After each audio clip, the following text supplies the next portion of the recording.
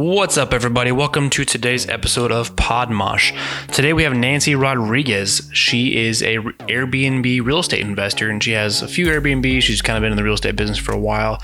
She spent her most of her career in speech pathology, and recently just had a kind of a shift in what she did there. She talks about that later down the line.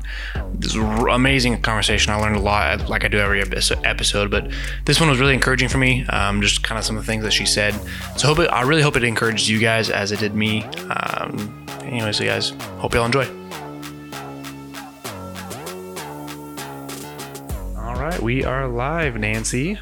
Thank you so much for coming on the show. Absolutely, thanks for having me. We had a great little dinner there, some tortilla soup, and got our drinks and are just chilling. What's your name? What do you do? Yeah, so my name is Nancy Rodriguez, and I am a speech and language pathologist. And in addition to that, I'm a real estate investor. I've done other things, specifically in real estate related to short-term rentals. Also diving into like some sober living houses as well. And sober living houses? Yeah. What are those? The title kind of says it. So it's people who want to be sober and live in a house. Your mouth got a little closer there. That's where you need to be. Oh. So like right there. Can you hear the difference from here to here? Yeah, I can. There you go. That's what we need. Perfect. Okay. Yeah. So sober living house. It's a house where people want to get sober and they pay either per bed or per room to have a place where they can be sober. I've never heard of that. Yeah. That's so awesome. They call them, sometimes it can be referred to like as a halfway house. Oh, okay. Or it can also be recovering addicts. It can be recovering ex-felons as well. And you're all based out of Dallas, right? Yes. Okay. That's where you do all of it. Mm-hmm. Okay. Yep. Yeah, you Dallas, drove like an Fort Worth. hour and a half over here, man. Golly, I couldn't believe. Drive. I'm sorry. No, it was a good drive, and traffic sucks. It does suck. It does. Woo! I actually had the most traffic in Dallas, and then once I left, I was like, okay, I'm good. Straight shot. So I want to get into what you do for real estate investing. You have how many Airbnbs? So currently active, I have 3 Airbnbs, and in the past, I've had about 4 to 5 different listings. But right now, just 3 are active. Okay. I want to get more into that, but first I want to see, so like your main career is speech therapy or speech pathology. So kind of walk me through when that first kind of caught your attention, that career field kind of caught your attention, and then what you did to get to that point. It started with wanting to do something in the medical field and also psychology. And so I kind of found this through a friend. When I was an RA in college, there was a girl who was a speech pathology major, and I met her, and she told me about her what she was wanting to do and what it entailed. So that summer, I took it upon myself to volunteer at a speech clinic that had an autism camp for kids who are out of school, but the parents still need therapy and exercises for... And what year was this? Oh gosh, this had to have been 2010, 10 years ago. Okay. So really, autism hasn't really started to get a lot of attention until the last, 4 or 5 years? Yeah. And I think, honestly? Yeah, well, Hollywood has a big thing to do with it too, because you're seeing sitcoms with people who are, show really different types of personalities. For me, I'm like, they have autism, or they're on the spectrum. Interesting. And so, absolutely. I think Hollywood has something to do with it. The Good Doctor. I don't know if you know that. Yeah, I watched on Hulu. it. Mm-hmm. I think it was really The King's Speech back when I was in college. I've heard that's very good, but I haven't watched it yet. Yeah, and I think that one was like everyone in our field was super excited because we heard that there was this, speech pathology had a big role in that movie. I don't think a lot of people were happy about how that was portrayed, but it was a good, step forward because I think Helen Keller was one of the last biggest thing that people had really heard about. So Hollywood, I gotta watch that now. Yeah, has definitely a big impact in our kind of autism field. awareness. Yeah, absolutely. So your RA, kind of after that, you volunteered. Then what happened? Oh my gosh, I was like, this is what I have to do. Like I have to work with kids who have special needs and specifically a speech therapist. So the owner of that clinic was a speech therapist by background. And so from then on, that same summer, I enrolled into like crazy 4 summer classes, which it's a summer schedule. So everything is crammed into 6 weeks maybe, that you would usually have in a regular semester. So I hustled up and I got my 4 classes that summer. And then that actually put me right on track to be able to finish the last 2 years of college in that major. Oh, wow. So finish that, but you do have to have your master's to be a licensed speech pathologist, which is what I wanted. Exactly. You can be an assistant with other requirements, but it was having to have a master's to be licensed. And so I actually went off to California. What part of California? San Francisco. Okay. San Francisco State University, and finished there. Do you know where Riverside is? Riverside or Hesperia? I think it's Apple Valley? No. Southern California? Man. Southern? Victorville? Okay. Naperville, I've heard of. Victorville. Oh, no. Girl. Okay. Sorry. Oh, well, there goes our connection. Are you from there? Yeah. Well, I was born there. We didn't spend a whole lot of time in California. Yeah. It was like my first 7 years of my life, but okay. I was born in Riverside. But anyways, continue. Wait, they have a show on Netflix, Riverside. Is there a relation there? No, that's Riverdale. That's Riverdale. Yeah, never mind. Next time. I was trying. The connection. Swing and a miss. Sorry. You're good.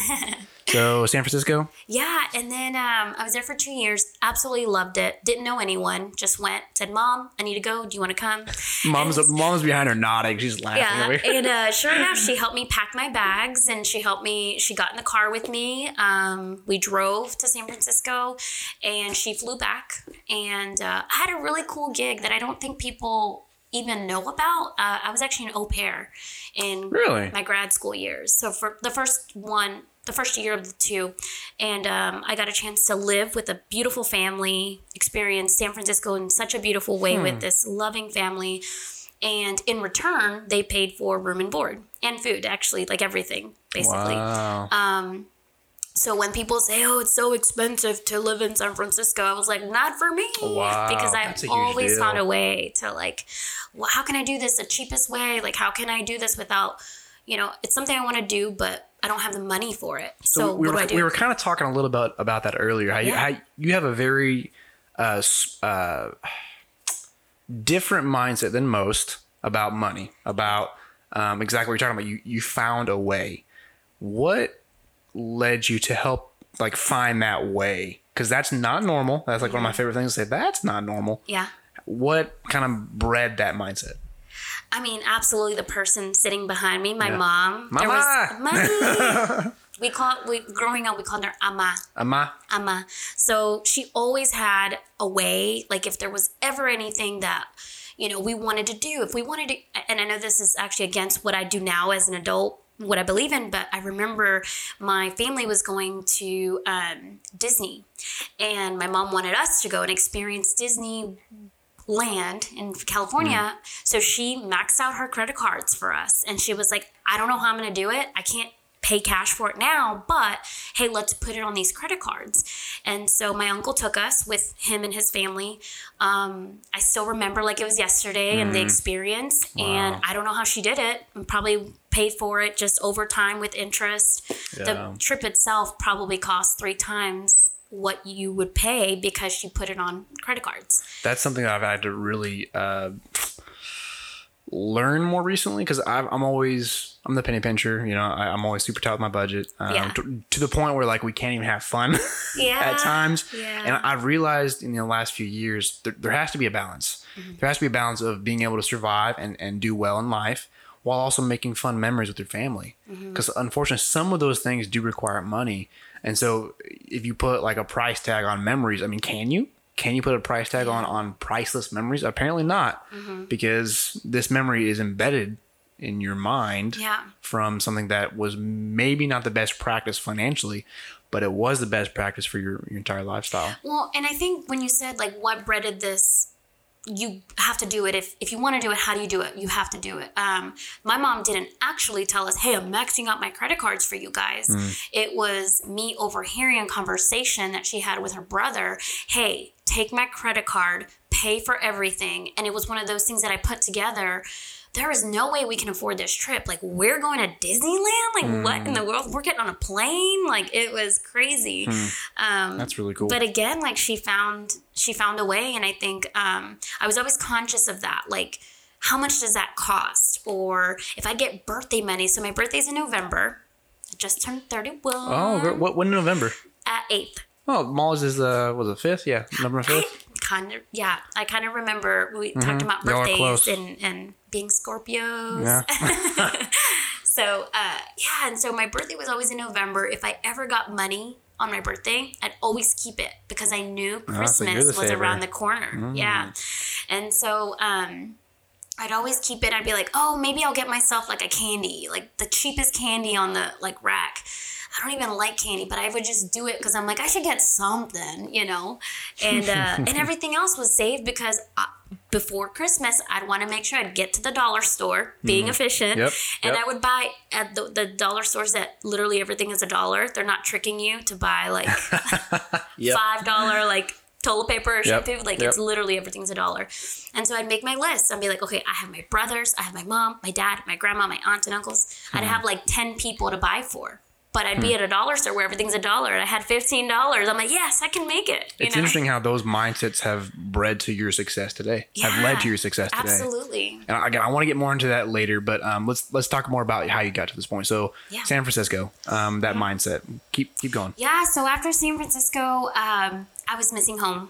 I think not knowing anyone. I have some family in Cali, but not close enough. And so I did decide to come back to Texas, and I didn't know if it was going to be Austin, Houston, or Dallas. Those were the only 3 options. Anywhere else, I was like, I'm not going back.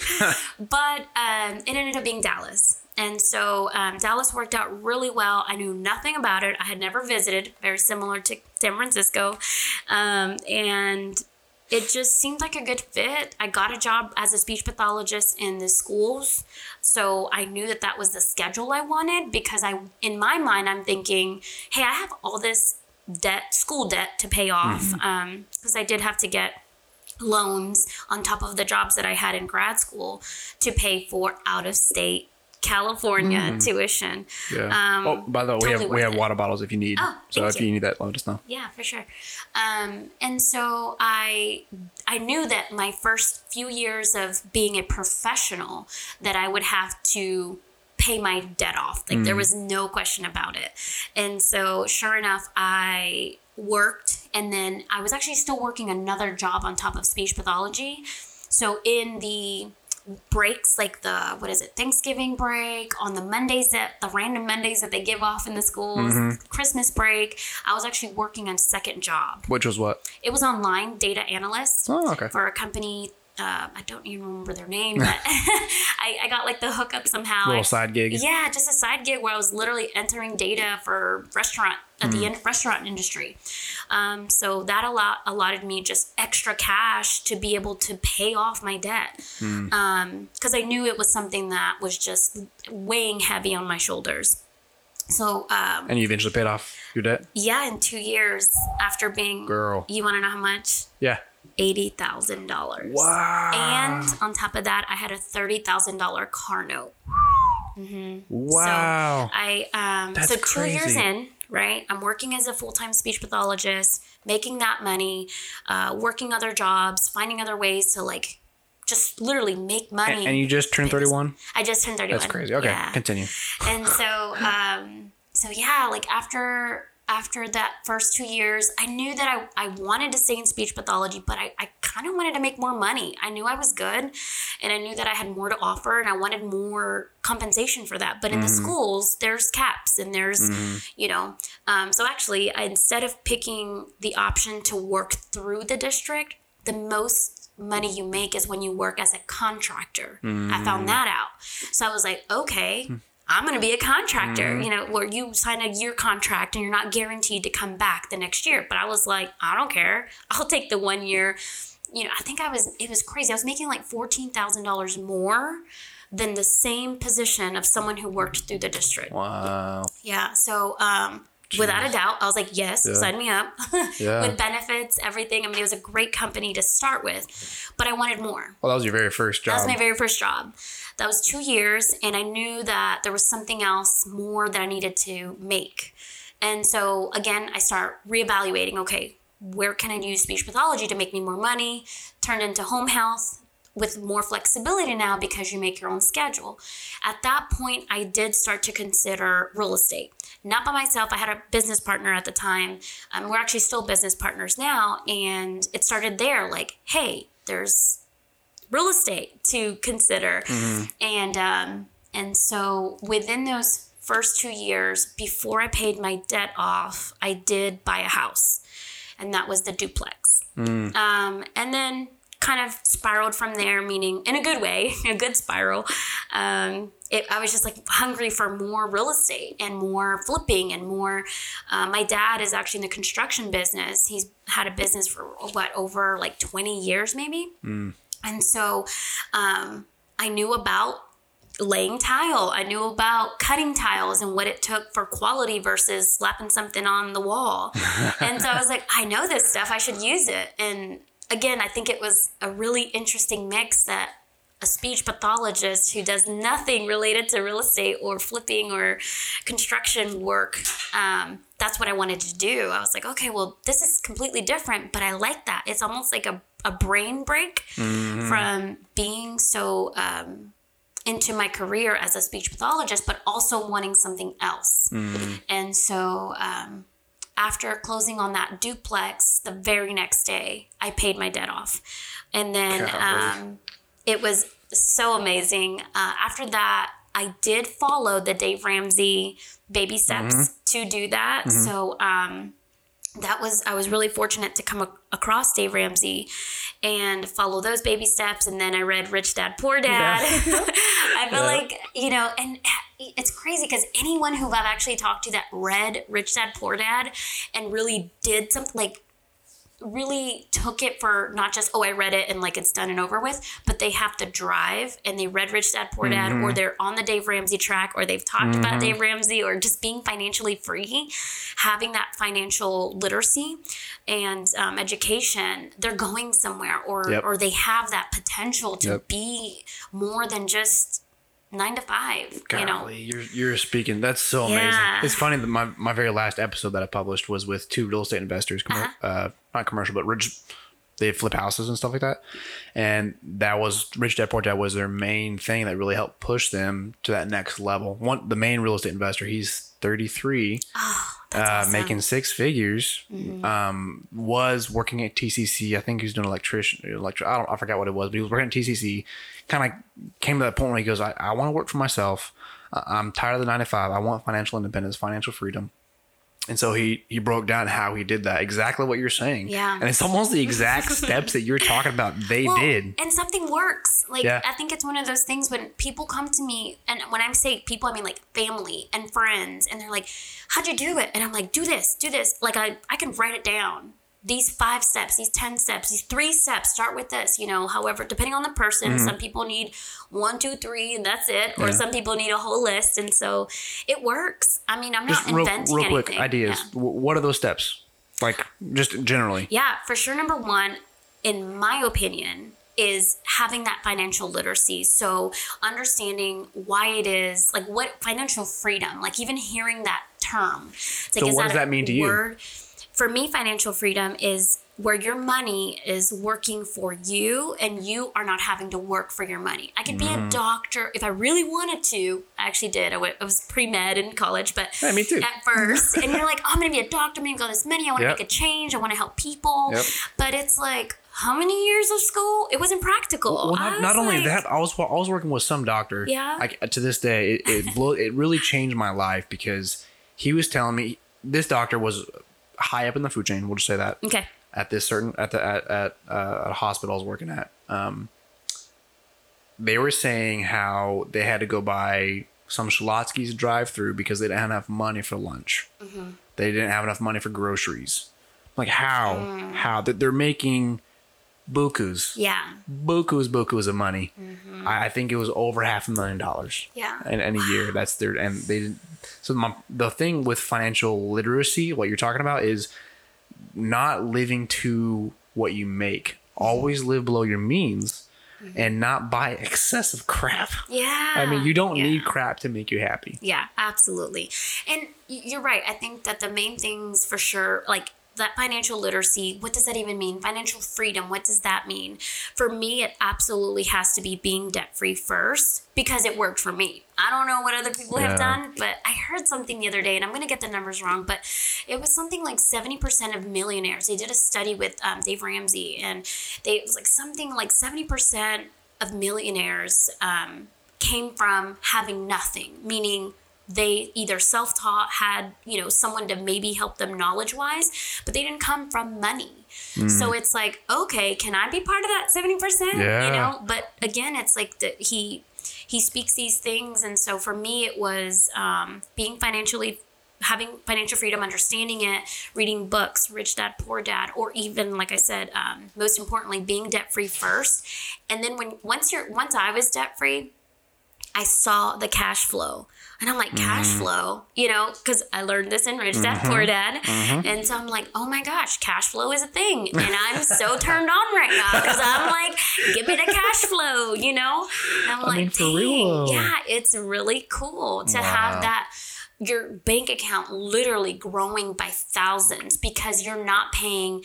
So one of Dave Ramsey's like, and I'm going to get this wrong too, but it was something, what does he say? He's like, you're going to borrow from Joe to pay Bob or some, funny like idiom or whatever like that. Because it's true. You're borrowing from someone to pay this person, but you still have to pay the first person. So it's almost like it's never really your money. It's never your money. And I think once I paid off that debt and I was free and you see the money coming in, immediately, what did I do? I started saving. And so that led to paying for the rehab cost of the duplex that I bought. It was move-in ready, but I wanted it to be a little more updated. So you bought the duplex and lived in one side and then rented out the other, right? Correct. Yeah. Smart. Very, very classic. Very smart. I want my first. No, I will be honest. I was so not for. But it's my first property. I've never had money, so now I do. Like I want my favorite. I want a house that I'm gonna love. I do voices sometimes, and it helps me recollect like where I was at the time. That's my stupid Nancy voice. And so my business partner was great about, well, let's take a look at it. Look at the numbers. If you pick this duplex, this is what you could make in the future when you decide to so a lot of guidance. And he was really great at being a penny pincher and I thought I was a penny pincher, but I was like, oh no, he's a penny. Which I think maybe you're probably more on those. Yeah, it's been bad. A little more frugal, and that's totally fine, But I'm looking at this today. I'm looking at like, okay, if I can penny pinch for now, what can that lead to in 5 years? Yeah, absolutely. But I'm also trying to balance, being able to provide a lot of fun and happiness and memory making for my kids and my wife. Yeah. So there's a fine balance. And it's kind of funny, my wife's the main breadwinner right now. I'm the stay-at-home dad. Yeah. I podcast. I do things, the thing I was telling you about earlier. But she's the main breadwinner. Yeah. But we like I said, we try and manage it both together. Yeah. But trying to balance that lifestyle. Yeah, it's pretty absolutely. interesting. Yeah. And to just kind of go back to your question about like what does it take, or, so I think that being debt-free, financial literacy, / education, and that's really just knowing what you're paying for, like knowing the fine print of a credit card. Yeah, like what is the actual rate of your credit card, and is there another credit card? Like even knowing that you can transfer funds from one credit card to another to not have to pay the monthly fee. And not only that, but sometimes they give you a 0% interest for 1 year. I actually did that. That's my one credit card I have right now. 0% interest. Do it. And I know that it really does take, you have to be careful because one credit card very easily leads to 5 credit cards. Yes. And 5 credit cards very easily leads to $25,000 in debt. Absolutely. And I think that was the one thing that I knew I needed to always check myself, like always ask, do I really need this? And so once you have, I think you're financially free. So now you have this cash flow, right? You don't have any debt. and you're getting cash flow because you bought a property that is giving you money. Not only is it paying for your rent, but the money that you're making as your 9 to 5, that's your cash flow. You could look at it the other way. Your mortgage is being paid by your W-2, and then your rent is being saved for your next investment or whatever it might be. And then I think after that, honestly, it has to be drive.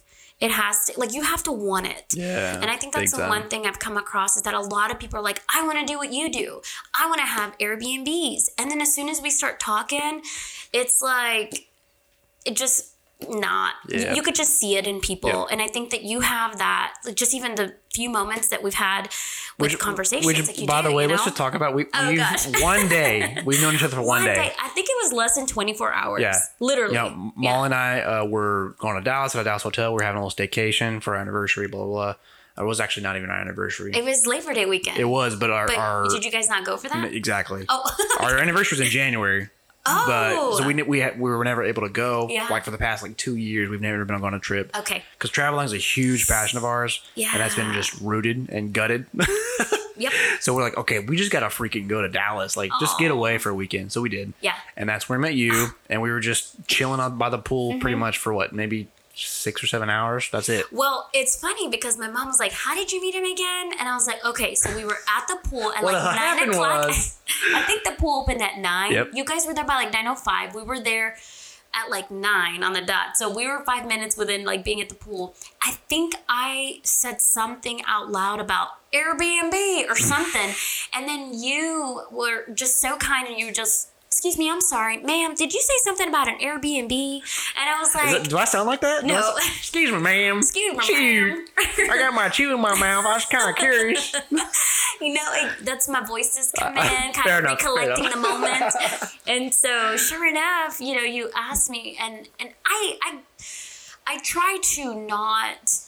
I was really excited when I first got into real estate, Airbnb. I wanted to tell everybody, but then you kind of start to realize that some people don't have the most honest interest. Because they're either jealous or they almost hate other people's success. Yes, absolutely. Yeah. And so when I started to realize that, I'm like, I don't want to tell people what I do besides speech pathology, because then people look at you different or they judge you in a weird way that they should be happy for me, but not everyone is, which sounds so weird. You would think that people would want to, see that success or And be proud of you. obviously want to help people. You got into an entire field that really wants to help people. So so why not what you're talking about right now about real estate? Yeah. You why not help people through real estate as well? I see that in you.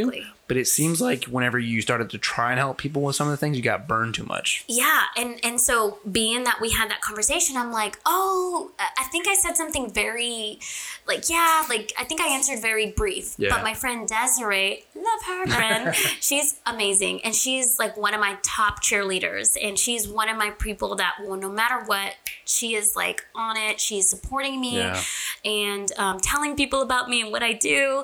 And so I think she was like, oh, she turns around and looks at you. She's like, yeah, she has 3 Airbnbs, but not like that. She was just kind of saying she's a I think guru. that was about right, actually. And then you inquired, and I was just like, oh my God, this is someone who genuinely wants to know. And I literally knew you for 5 minutes. Yeah. I was like, oh, I'm sorry, what's your name? And who's this person? And you're like, oh, it's my wife. And oh, there goes that voice again. And so, so I think just from then on we clicked. You guys were going to come back, I think, or we were going to go eat and come back. And we ended up hanging out at the pool all day. Pretty much the day, yeah. And then it stormed. Yeah, that was awesome, by the way. So everybody had to run inside. There was a capacity, I think, at one point. And so they wouldn't let anybody else up. But we were the lucky ones who were already there. We were already there. So we met other people. I think another couple. They were awesome. I think there was 6 of us total just hanging out. And we just clicked. We talked about traveling.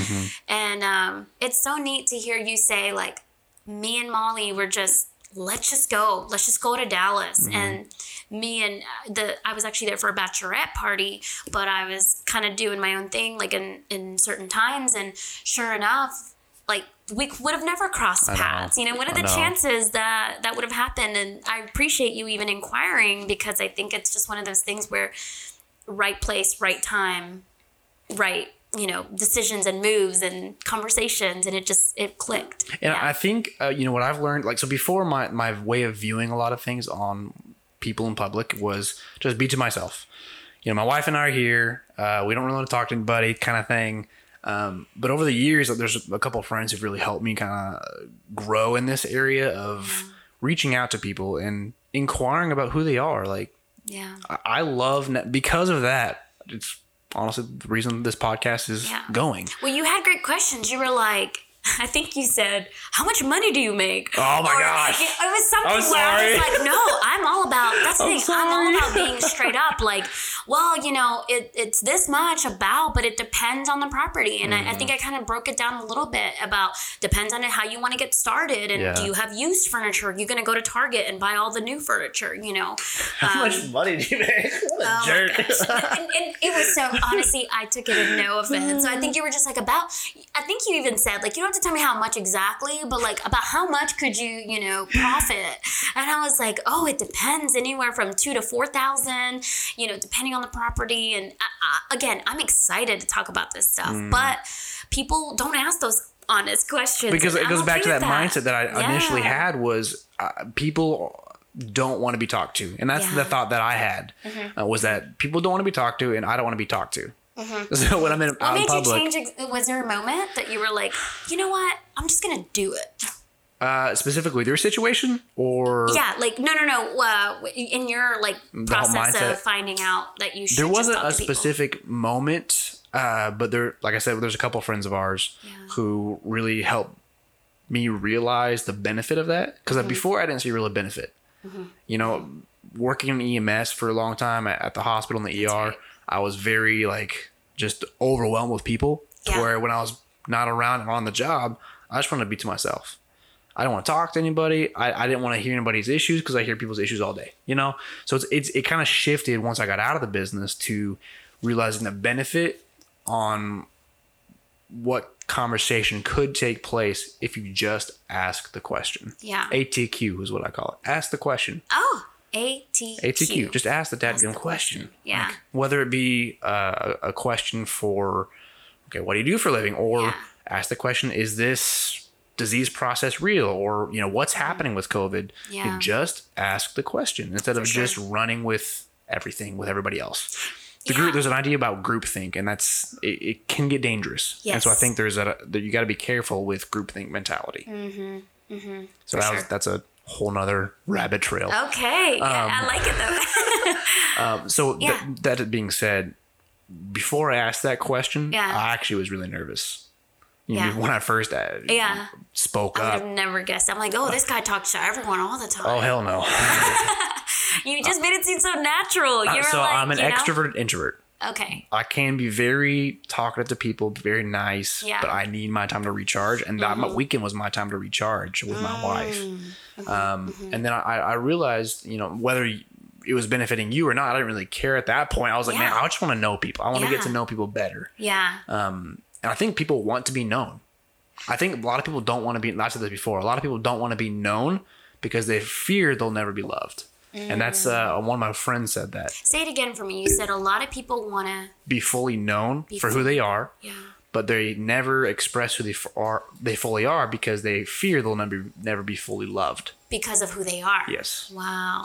I think you struck a chord there because it's definitely one of those things that as a professional in the medical field, you put on this face of, hey, I'm the professional. This is what I have to do. But sometimes I find myself not being my true self, and I'm okay with that because I'm in my work environment. Yes. But unfortunately, that kind of behavior of masking who I really am kind of sometimes leaks into my personal life, and I'm like, wait, snap out of it. No, be you. Yep. And be okay with that. And if people don't call you back or people don't want to be your friend, I'm okay with that, and it's been definitely in my 30s type of thing where I really I don't have to be friends with everyone, and the people who do matter most, I will see it in their actions, and it doesn't have to be, it doesn't have to be this, oh, just because I know you for this amount of time, or just because our friends are parents, we have to be parents. Maybe in our teens and our 20s, but now I'm a grown up. Can Grown-ass person. Yes, you grown-ass can. woman. You know what? My friend and I, we have this thing. We say, I'm a grown-ass woman doing grown-ass woman shit. You know? So it's like, you just have to just do it and be okay with, you know, being yourself. And so... And I think it's okay that people change. Oh, absolutely. You know, there are times in your life where you're just on a completely different path than where you were 5 years ago. Absolutely. Because the person I was 5 years ago is completely different than who I am today. Yeah. And the person I am in 5 years is going to be completely different than who I am today. Yeah. And the person I married is going to be completely different. And so it's almost like I have to get to know my wife regularly a lot. Yeah. It's almost like marrying a different person every year. Yeah. And same thing vice versa. Same thing for me. I think that's the kind of fun thing about marriage is you can have that. It's very hard at times. Don't get me wrong. Yeah. But that adaptation, that mutation that occurs within relationships is good. Yeah. And that's healthy. Mutation. I like that because mutation can also be seen as a negative thing. Like, Yes. why are you changing? You're not the person I met 5 years ago. Yep. You Well, know? that's normal. When you look at historical perspectives, that's normal. You know, and actually I had a relationship where, same thing, like that was actually said to me, like, you were not the person that I met X amount of years ago. And I'm like, yeah, because now I have 6 properties, so many bills to pay, like a full-time position in a superior, like a managerial position at the time. So I had all these things. I'm like, I didn't have none of that shit when I was 25 at the time. So yeah, I was the sweetest thing back then, and now I'm like, I got some fire in me, you know, like I'm gonna speak my mind, and I had to be okay with saying that and being like, ooh, but is that okay to say, you know, and understanding that we do change, we do evolve. And I think again, like bringing it back to the workforce, when I was home, like whether I was with my family, my friends, like I had to like relearn, okay, wait, but how is the Nancy? Like, what is the Nancy that I know and love? What does she do? And I have to be okay with that. And then kind of almost like a code switch when they talk about like in your work, you got your work voice and your customer service voice. I think Molly made some jokes about like, hello, how can I, you know, and then like when in real life, you're like, yeah. Like she definitely has a fun voice when you talk. She's like, hey, I'm Molly. Oh, so great. And then she gets up, she goes, hey, what's up? She's like, Pretty funny. that's awesome. So all that to say, you've been very successful in your Airbnb-ness. That's the thing. Oh. But I want to talk about what you do, like your passions. Your passions in speech therapy, in speech pathology. It is. And actually, Caleb, I have an update for you. Okay, cool. So my passion has been I've been a therapist licensed for 6 years. Well, actually, technically 5. Your first year is a fellowship. So 5 full years. But I really found at this point in my life, I make more money in real estate, and I can only make up to so much money per hour as a speech pathologist. So my last back in October, I actually decided that I needed to resign as a speech therapy lead. So I was a supervisor manager in a hospital setting. So I mean, sometimes I would manage, depending on the staff, up to like 20 people. And if I was covering for the OT and the PT lead, then I was not only my staff, my speech therapist, and the rehab techs, but also the physical therapist, making schedules for the occupational therapist, answering questions from the director because she's out for the weekend or something. But although I found that very rewarding for 2 years, I definitely knew that there was more of my talent to be used outside of the medical field, speech pathology. That's exciting. And that's the thing. I was like, I always say this, I will always be a speech language pathologist. I will do my continuing education. I will keep up my license. So now actually, although I resigned that position, I decided to go PRN, which is as needed.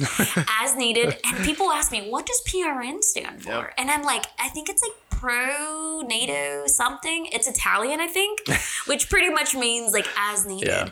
We have those PRN positions for nurses and EMTs. For nurses, EMTs, And so I really found that this was a big step. Scary, absolutely, because I'm like, oh my God, I'm not going to get. Keeps your foot in the door, though. Exactly. But it gives you way more time to get 20 more Airbnbs. Exactly. Yeah. That's cool. Exactly. So that's really cool. That's very interesting because you spent 6 years studying to be a speech pathologist. Yeah, 6 years studying and then 6 years working in the field full time, all out, where I realized that the benefit for who I want to be in 5 years is not going to come from being a speech pathologist. You literally can only make up to so much. And if you want to make more, you got to do more. So you have to take on a director role, or you have to, you know, open up your own clinic or your own business, which might be coming in the future, but, you know, definitely like looking ahead. And so I think my 5-year goal was not doing speech pathology full time, although I love it. Yeah. And so I come and go as I'm needed. Interesting dichotomy, though. I love it though. And so the time that I've had to now, so since October, let's see, the month of November, then the month of December, a lot of real estate plans went into place. I helped one of my business partners start up his private Airbnb. We did some together, and then he wanted to do one alone. And so I was like, he asked me to help him, and he got started with that. So that took a couple weeks. And then other real estate, like buying properties cash, that's kind of in the works now. I'm working on another property coming up. So a lot of changes happened. Wow. In like That's really a month cool, though. and a half, But, maybe but two. what's really cool is that, so I think a lot of people think that because they went to school for this topic, they have to do it the rest of their life. A lot of people get into, you know, bachelor's in biology, get into med school, finish med school, become a doctor. Like, what have I done? Yeah. And I've actually talked to quite a few. Like, Yeah. one doctor's like, I wish I was a pilot. He said, if I could do it all over again, and this dude was 20 years in. Yeah. Because if I could do it all over again, I would be a pilot. Yeah. And a lot of people have gotten to the point where they've gotten 6 years in and then invested another 6 years in the field. And like, oh my gosh, this is not what I like. But that's amazing. You're just like, you know what? I don't like, it's not that I don't like it, but you find more potential. I think it was absolutely that. When I check in with myself, just like I had to check in with myself when I was paying off my debt and being like, no, girl, you don't need those shoes. You got plenty. Like, save it for this debt or something. I'm always wanting to improve. And when I talk about that drive earlier, that you need that drive isn't just, I want to be financially free and have all this cash flow. Like, it has to come in other aspects of your life, that you want to be able to have control or manage, you know, what you have going on. And so I think for me, it was checking in with myself and being like, yes, speech pathology is the career of your life. You love this. You're really good at it. Let me just say so myself, toot, you know, I really love what I do. Apparently. And so when I decided to go PRN, I knew that it was the best decision at the time. And I think I'm good at, you know what? I can come back to it full time if all else fails. Yeah. I can always come back full time. Maybe not to the same company. I'm sure they would. I don't know if they would take me back. I'm sure they would if they had the position open. But, you know, whatever that means to be back into speech pathology. But I think realizing and checking in with yourself, it's okay to make change. It's okay to, you know. And you're only 32? Is that 31. Right? 31. Yeah. Golly. You know, it's that gives me hope. Yeah, for sure. And I hope. think that people don't check in with themselves, I think, enough. And I think a lot of the short-term desires sometimes overcome you being able to attain a long-term goal, like wanting to, because I want it now. I want, you know, I want a Range Rover, so I'm going to keep my W-2 so that way I can qualify for a loan and get my Range Rover. And I'm going to keep this not 9 to 5 because I want these other things. But it's like, again, that temporary satisfaction when the long term is not even in the bird's eye view. I hit the mic all the time, so it's okay. And so I think when I checked in with myself, and I didn't just do it off the whim. I think it was a conversation with my family, my business partner, you know, just asking like, what would be the worst? What are your thoughts? Like, I'm thinking about this, and real estate has such a good potential. And again, I think believing in myself that I have a lot of talent to give, but it's being suppressed. And I think that's exactly what I felt. Yeah, and I had somebody tell me, like, the 8 hours that you spend at work, assuming you don't work over, which I always did, but assuming you don't work over, those 8 hours that you are wonderfully treating patients, being in meetings, hosting whatever lunch and learn or orientation session, those 8 hours you will never have back for you to be able to think creatively, for you to use your skills in any other way. You're very talented from 9 to 5, but only in one specific area. You don't have that time literally or opportunity to think about anything else outside of that bubble. Dang. And so That's good. So I think having people tell me things like that really pushed me to believe more in myself and say, you know what, I'm gonna do it. And so I gave my 30-day notice, and from then on, like, honestly, and it's only been less than 2 months maybe, but it's still been, I mean, like, was such a obviously great enough decision. obviously enough for you to quit your job and Full-time, yeah. That's obviously your Airbnbs are doing well. Yeah. And I was looking at some of those prices. I was like, damn, girl. Yeah. That's awesome. You know. That's awesome. They're booked out for like how many months now?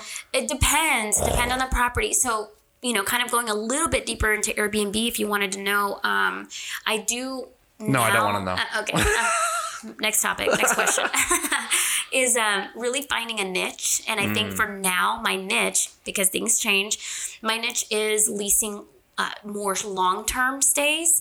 And so looking for people who are traveling to Dallas for medical positions, students, There's like those like PhD. 6 or 7 different hospitals there too. Exactly. So a lot of nursing people, right? Yeah, there's so many students, and then you think about the position of a nurse, and it's like, okay, well, there are also LVNs, and there's also CNAs, and there's also agencies that are traveling, sending medical professionals on travel positions. Well, so, have you partnered with those agencies? I have not, and I think Because I know the a lot of reason traveling why- nurses are like that. Yeah, a lot of them will offer like a package, like, hey, we already have a house for you. Yeah. If you want to just tag on, we'll just take $5 off your hourly pay, and your rent is paid for. That's a really good question. I'm gonna write that down because I'm gonna look into it. Thankfully, Airbnb has been a really good outlet for me. At first, when I got started, it was just, you know, renting for the weekend, for the week, for the family, which made good money. But my question was, can I make more? Yeah. Which is where I found out about sober living houses. And I found out, did some research on that. And then Airbnb was, okay, well, I have this Airbnb, but how can I make more money? And So I do have a don't know. question. Yeah. You know, money, I love it. I'm so glad. Like, that's something I want to be successful. I want to be able to have the financial independence. Is there ever going to be a cap for you? Oh my gosh, someone asked me the other day. They said something like, do you feel that money runs your life? Oh gosh. And I think that's a loaded question. So that's not what I'm saying. Okay. What I'm asking is, so right now you have a very healthy balance of your life and money. Yes. And being able to pursue financial independence. My question is, in 20 years, when you have, you know, $5 million a year coming in as a positive cash flow, are you going to be like, I don't have enough? And what mindsets are you kind of trying to grow in yourself that may help combat some of that in a kind of an idea of content while having the same drive? When money's not a factor, so when I am making $5 million passive income, right? Because that's I think the goal that I've really been focusing on is that passive income. I don't have to work for money. Money's working for me. Yeah. And so when I get to that point where I'm comfortable with $5 million, I love that number. It just sounds good. I've been thinking about a number all week. I'm like, what would I be like cool with, you know? So let's go with 5 million. And once that passive income is at that level, honestly, I just want to help people. So I'll probably still be a speech pathologist or, you know. Just have the ability to go buy a city if you want. Exactly. Just go buy a town and, you know, do what I want with it and make myself mayor. Yeah. Well, that's something I've been very frustrated about myself with. Like, I want to have the ability to go buy someone a freaking house if I want to. Yeah. And just don't tell anybody. Just, here you go. Yeah. You don't know who it's from. Exactly. Like, and it doesn't hurt your pocketbook. Exactly. And honestly, I love my family. We've always been obviously your mom's behind you. My mom is here. She was in town and I was like, okay. I don't want to go to this weirdo guy's house without my mom. Like, how do you do him? And I was like, Mom, but like, I'm going to go and you can come, but like, I'm going to be in this. I'm so glad she came. She's awesome. So she asked me, she said, so you're recording, is it live? And I was like, Mom, it's a podcast. And she was like, so like, what do you mean? And or something. And I said, you know, on like the internet. On the interwebs. Yeah. And she's like, well, who's going to be able to hear it? I was like, the world. Yep. Well, hopefully the world. I'm working on getting to the world. Yeah. And so I said, it's out there. People can hear it if they want to. But yeah, so going back to family. Yes. Being that I have 3 brothers, and we were always very close. Our parents kept us, close in the house, mom and dad. And so for me, it was more of when I get to that passive income place, I'm thinking mom and dad moving in. I mean, now they have their own separate families, but I'm like, okay, mom, I've got this house on the left. You live there. I've got this house on the right. Dad lives there. We're neighbors, and we're not doing that nursing home life. No, I mean, and I tell my parents that when I get a chance to really sit down with them, actually on the drive up here, I was joking with my mom. We drove her car, and it's so beautiful, and I'm like, I want a car like this, just so you know. And I'm kind of like giving her a hint. I'm like, just so you know, when you get old, I'm not going to put you in a nursing home, okay? Like, you're going to live with me, even if it's my neighbor, but something like that. So there's a very interesting shift that's occurred with the medical field. And I'm sure you are aware of this.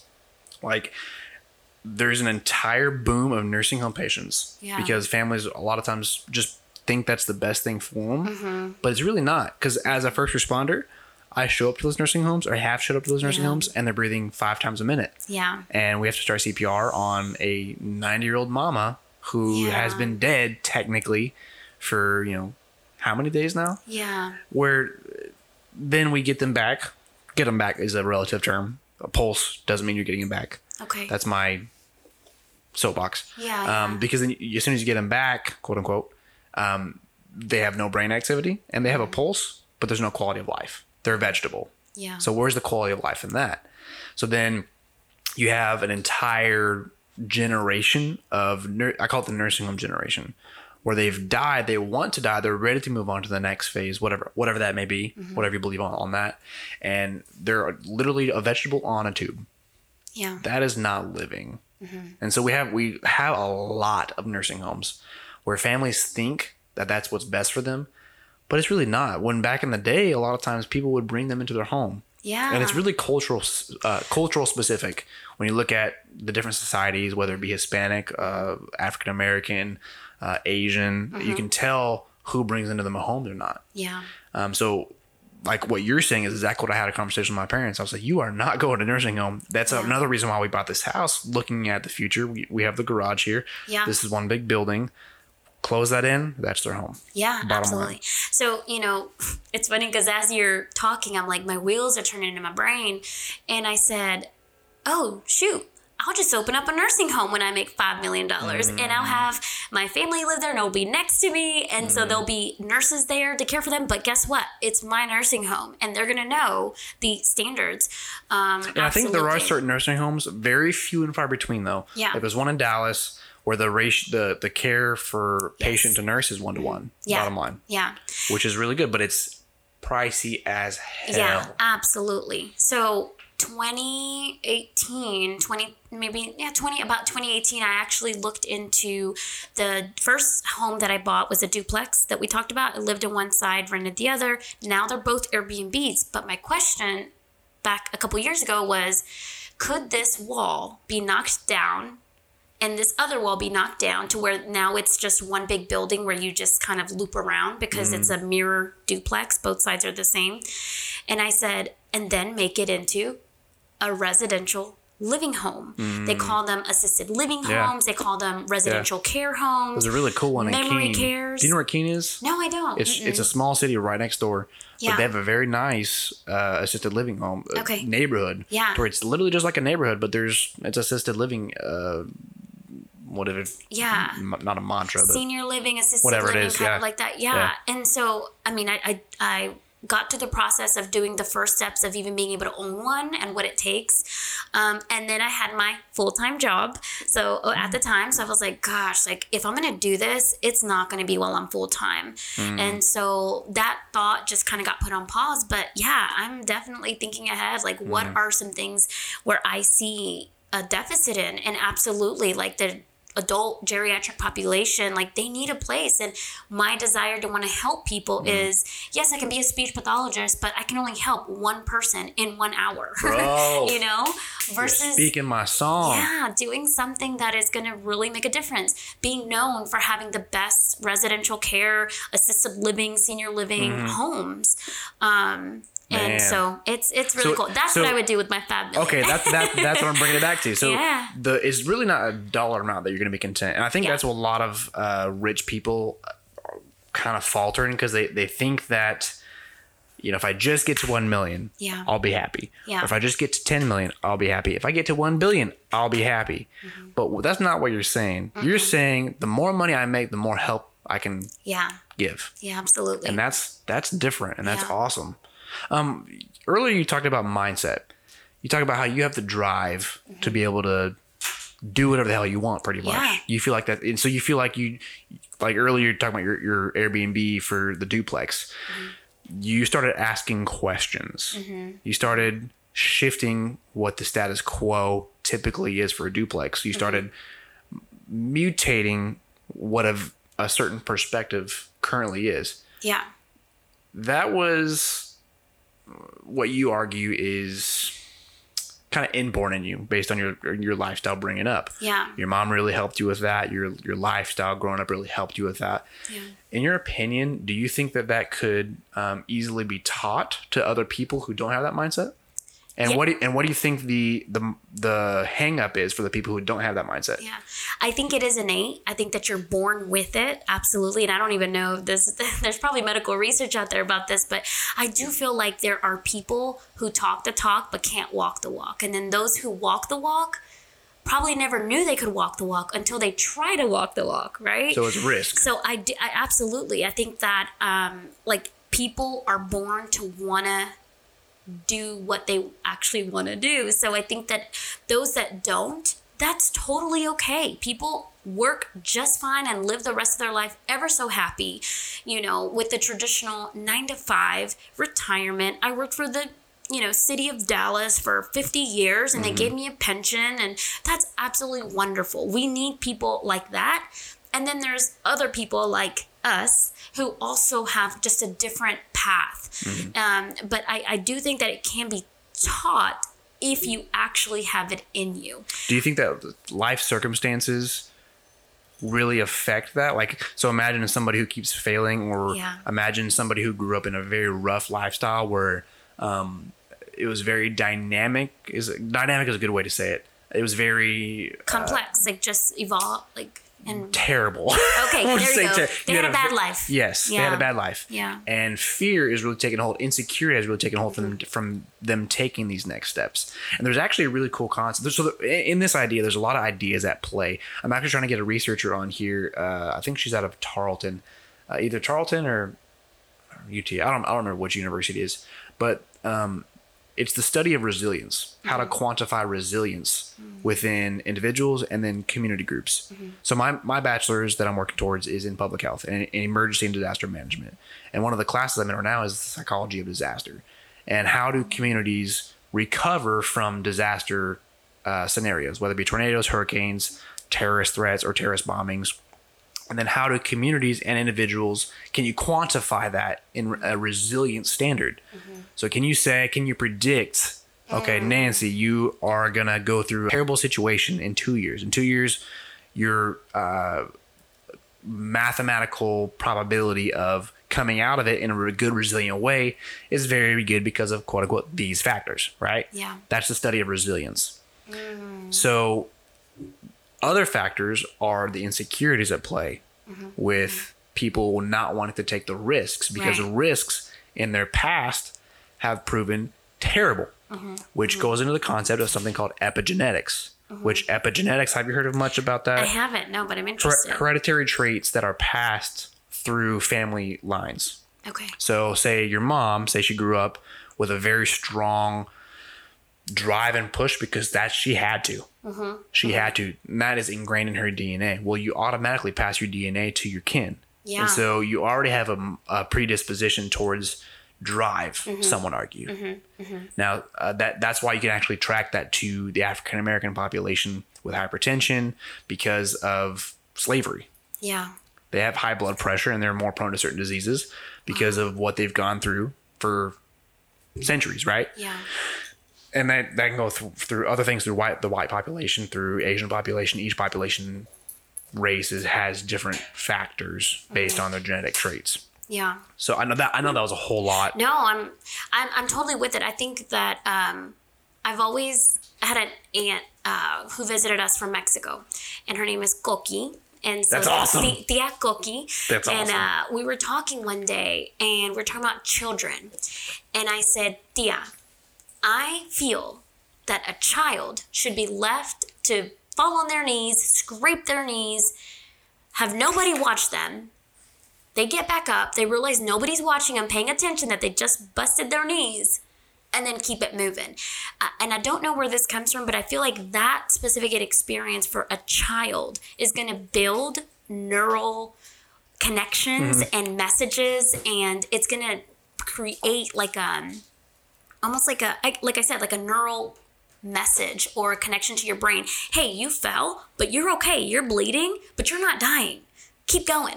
Then you need to read this book. It's called It's called The Last Child in the Woods. Okay. And it talks about that very concept about children. Wow, I've never heard it before. I thought I came up with it. I'm like, wow. No, it's a really interesting study about that very thing. Okay. About how kids don't have one nature. There's nature is being taken away from their entire life. Yeah. They're in school all day, in a brick and mortar school. Their playgrounds are void of green space. And they don't have the ability to have time by themselves, which creates risk analysis and risk management. They don't get risky, and so they don't. Yes. Yeah. And this professor actually ties it back to stranger danger. That occurred, that I think it was the 80s. That concept of like, don't talk to a stranger. Yes. Yeah. And because we've really brought our kids indoors and not allow them to make choices for themselves, it's led to he lists like crazy amounts of things, but it's that very concept. Yeah. And I think that little thought of if you fall and scrape your knees and you're okay when you stand back up and you move on, it's the same thing. Could I leave my full-time job with benefits, with, all these other things that come with having a full-time career, to say, I'm going to take the risk, and if I fall and scrape my knees, I have a backup plan, or I have something else in line. So, that's good. It's kind of like, yes, I think that someone can be taught this, but I would say most, like maybe 90%, like most 90% of people who actually try to make it will make it because it's innate. It's just within them. It's within their nature, whether it's, like you said, epigenetics, or because their parents were like that, or their dad, mom, whatever story that may come from. But I do believe that it comes from, it just has to come from within, that you can get up and good. do it, That's good. Yeah. My wheels are turning now. There's just a lot in my mind right now. Yeah. Yeah. Sorry. Yeah. So I don't know. I'm I can't wait to have kids. I could say that. Yeah, I'm so excited. I'm gonna be like, scrape your knees. I'm gonna walk away. I'll push them myself, make them scrape their knees, and then I'll just turn the other way. Oh, what happened? Well, that was a big frustration in how we were raising our kids in the apartment. Oh, yeah. In the apartment in Burleson, great. We loved it. It was great. But it kind of came to the point where our kids were getting a little older. They're 4 and 2 now. And the only space that they had to play in was the parking lot. And the only grass that they could be in was like a 2 by 50 foot stretch of grass that wasn't much. It was just kind of a small section on the side of the parking lot. And this book really changed my life on that. So when we bought this house, we have a big backyard. We have about a half acre, and super blessed to have it. Again, crazy story, but it has trees that are hundreds of years old. Yeah. The house itself is hundreds of years old, or 130 years old, roughly, not hundreds.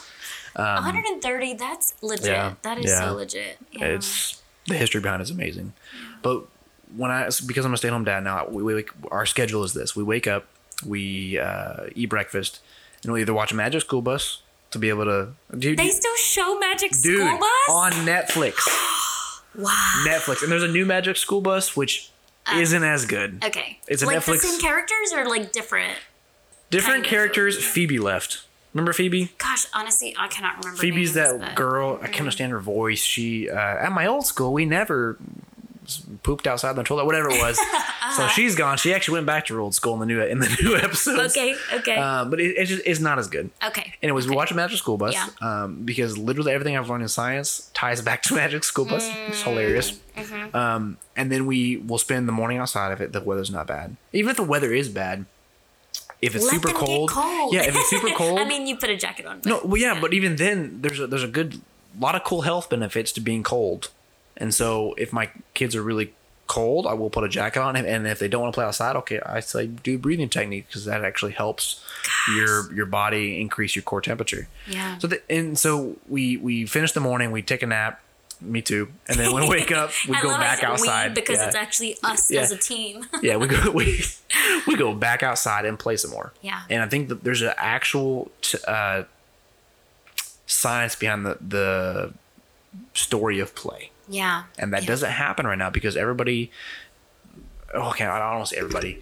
This book breaks down how much we have scheduled kids play. Time, their free time. Yeah. Their free time, and when everything's scheduled, they don't have the ability to create in their mind. Absolutely. You know? Yeah. And I really wonder how much of that really has applied to your life, where you're able to think, you're able to imagine what could be. Yeah. You're asking the question, and I feel like a lot of times things are just given to us. Yeah. Even as children, and our children, we're trying to schedule them so much that we're not allowing them the science of play, the science of free time to develop risk analysis, to develop ideas. I think that's exactly what happened when I checked in with myself about 6 months ago, and I realized I don't get to play because I have 9 to 10 hours, 5 days a week that I'm not able to play. These analogies are amazing. Yeah, and then not only that, but you do go home,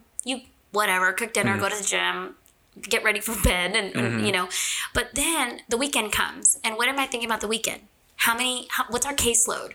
Do I need to make sure I have PRN to cover? Do I, my mind is running for my full-time job. So really the 40 to 60 hours a week turn into 70 to 80, including the weekend.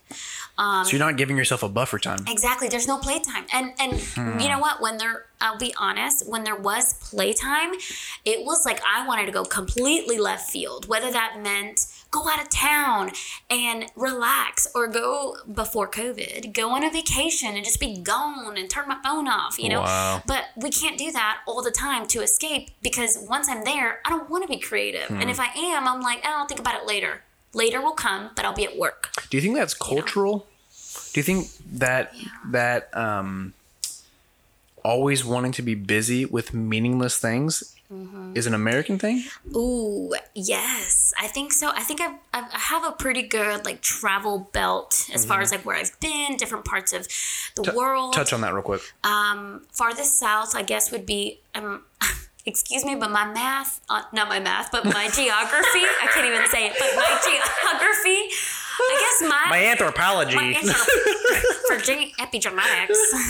So my geography is off all the time. My geography of left, right, west, I'm like, go right, but I'm pointing left. So the most south I think that I've gone is South Africa, Cape Town, which was Cape Cod is actually the tippest south of the freaking country. So continent actually. Yeah. Yep. I'm questioning. Yep. Africa is a continent. You can just talk and I won't say anything. We'll just say that. And so... so South Africa. So yeah, South Africa was the farthest. Probably the most east would be China. Ooh, that's awesome. And then which also connected that same vacation with Bali. Ooh. But I mean, I've been to Europe, which is cool. America really just follows in Europe's footsteps in a lot of cultural things. Yeah, for sure. So, being that said, I mean, absolutely. It's giving you a good perspective.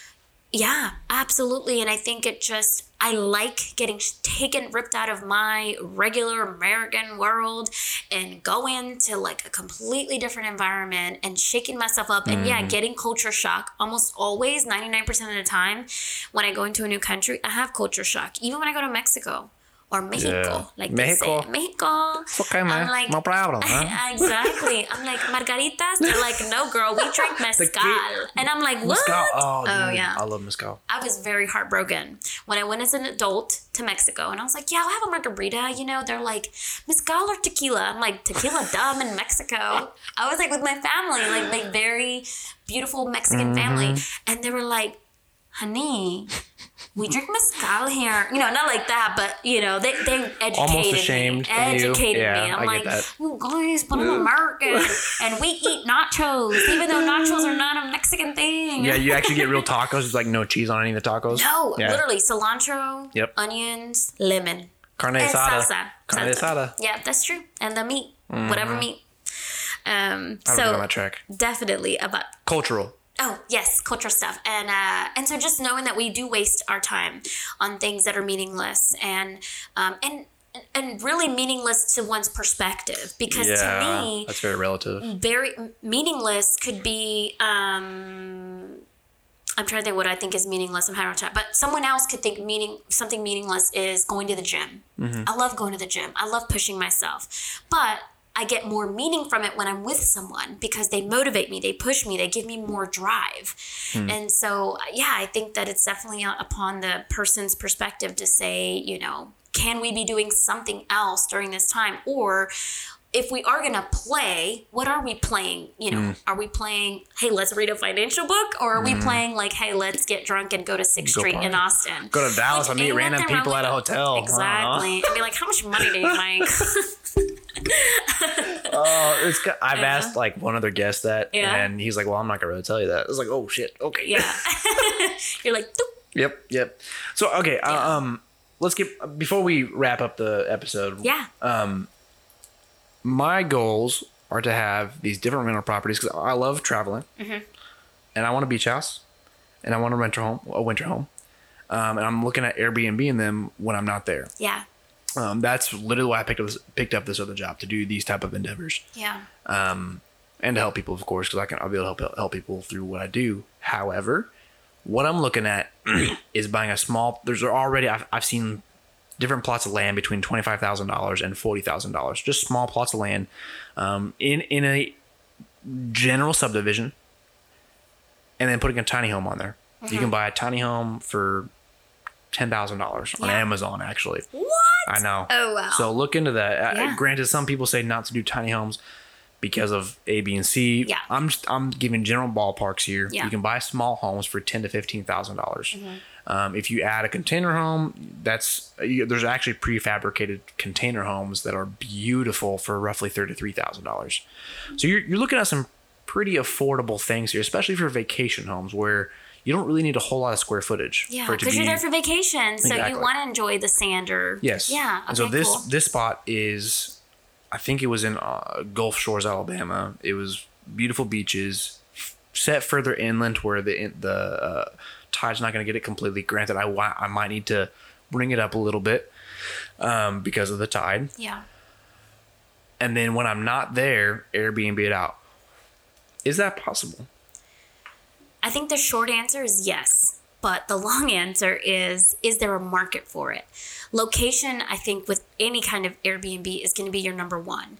So when I go to a property, whether it's a property I'm going to, because again, my goal is passive income, right? Yep. So I see a property, I'm like, well, what are the options for this property? So what if it doesn't do well on Airbnb because people around there don't know about Gulf Shores, Alabama? I actually don't know about it, but I'm sure it's great. And It's like maybe- one of the top 10 destinations to go for beaches in the U.S. Very cool. I want to go now. What about Port Aransas? Okay, Port Aransas. I know that. Same thing. Yeah. So very cool. So I get the idea of it, right? So I think the question would be, for me, would be, yes, it's possible. But number one, what does the location look like, right? So what are your top key things? Is it walking distance to the beach? Does it have a hot tub and a jacuzzi or an area where you can like have a picnic? And, you know, I'm Are asking those all these questions. pretty key things for you when you look at Airbnb? Because I noticed your Airbnbs have those. Yeah, some of them do, and some of them don't. So the ones that don't, they have something else to offer. So Okay. it's definitely like I have a little checklist that I go through. But number one is location. Where is your Airbnb?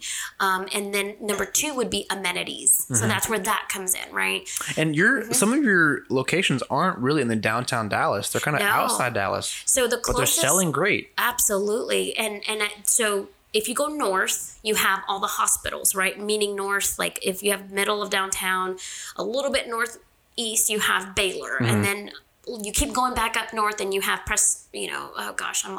Medical City, and then you have direction, Texas geography. Yeah, there you go. Math. Gosh, that was too perfect. We did not cue that, guys. We did not. But yeah, and so the most north from downtown is about 14 minutes. That's one Airbnb. Okay. 7 minutes east is the next Airbnb.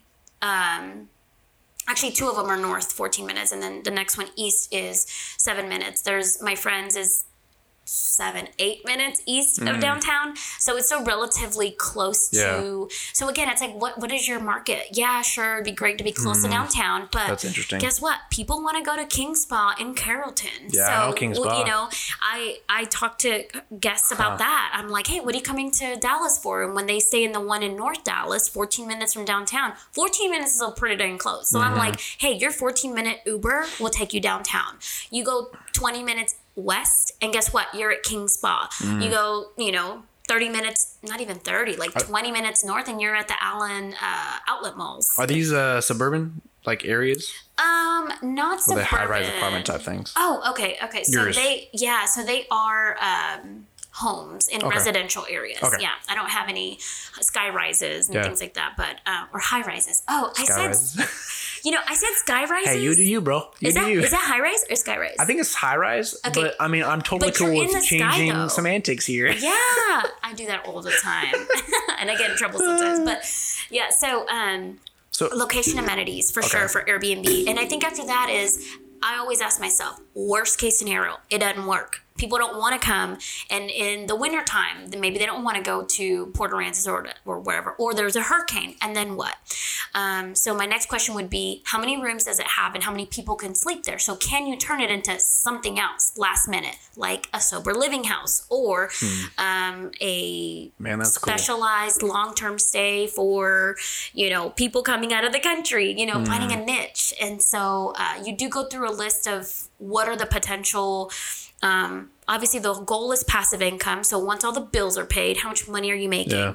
And how are you going to make that money? Is it Airbnb, long-term stay? Is it sober living houses? Is it renting it to specific groups of people and medical professions or, students? Is there a university nearby that you could literally just rent per bed? Do you ever take the profits that you make during peak seasons and use that for profits during low seasons?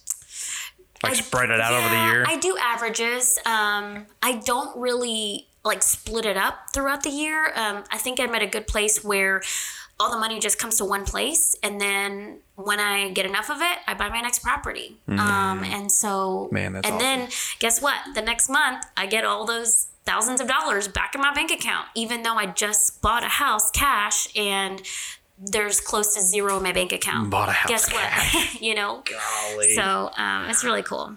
Yeah. Okay, so tell me your Airbnbs. How do people go to your Airbnbs? How would they find your links? Yeah, so I have an Instagram that I actually, on my bio, I have a link to my Airbnb. I wish there was a way that you could type in Airbnb, like Nancy Airbnb, but not so much. But my Instagram does have a link to my Airbnb, Fancy Nancy with 4 E's. So it's Fancy Nance, Nancy, and then EEEE. Okay. So Fancy So Nancy. what I'll do is I'll find those links. I think I found them on your Instagram or your Facebook. Yeah, and I'll put them I'll put them links inside the description. That way people can find them. Yeah. Does that work for you? Yeah, for sure. That'd be awesome. And we've hosted. It's so cool. And besides it, again, going back to helping people, when I am hosting soccer teams, football teams, bachelor parties. Your typical, other parties, family reunions. I've had a wedding at one of the Airbnbs before. Not me, myself, but someone had a wedding. Yeah, they just booked the house with the pool and the spa, and they were like, hey, we have a 30 people wedding and we want to use the Airbnb. And so I was like, okay. And guess what? I charged them a reception fee. So they paid the normal fee that they normally would. And then I just tacked on an extra fee for a wedding. I know, not maybe the nicest, but No. I had to stop being so nice. I'm like, what? Yeah. You're bringing 20 people? I'm cool with that. Yeah. But you better give me $500. I mean, I'm honestly, cool with it. I think there's a good thing to say about that, because I think people are getting taken advantage of too much. I think the people who really like to get into business, who are very good people, typically don't make it because they don't want to charge. And they're too good of a people. Yeah. But it's like, it's not bad to want to make money. And so you when need to charge for your quality. Yeah, exactly. And here's the thing. I knew that they were getting a good nightly rate. So I didn't like throw out a number that was, okay, $2,000 to rent my house. Yeah. It was like $500. So I've had family reunions and things like that. So for less than like $2,000, they were able to have the house for 3 nights. Okay, quickly. That paid the mortgage. Yeah, exactly, dude.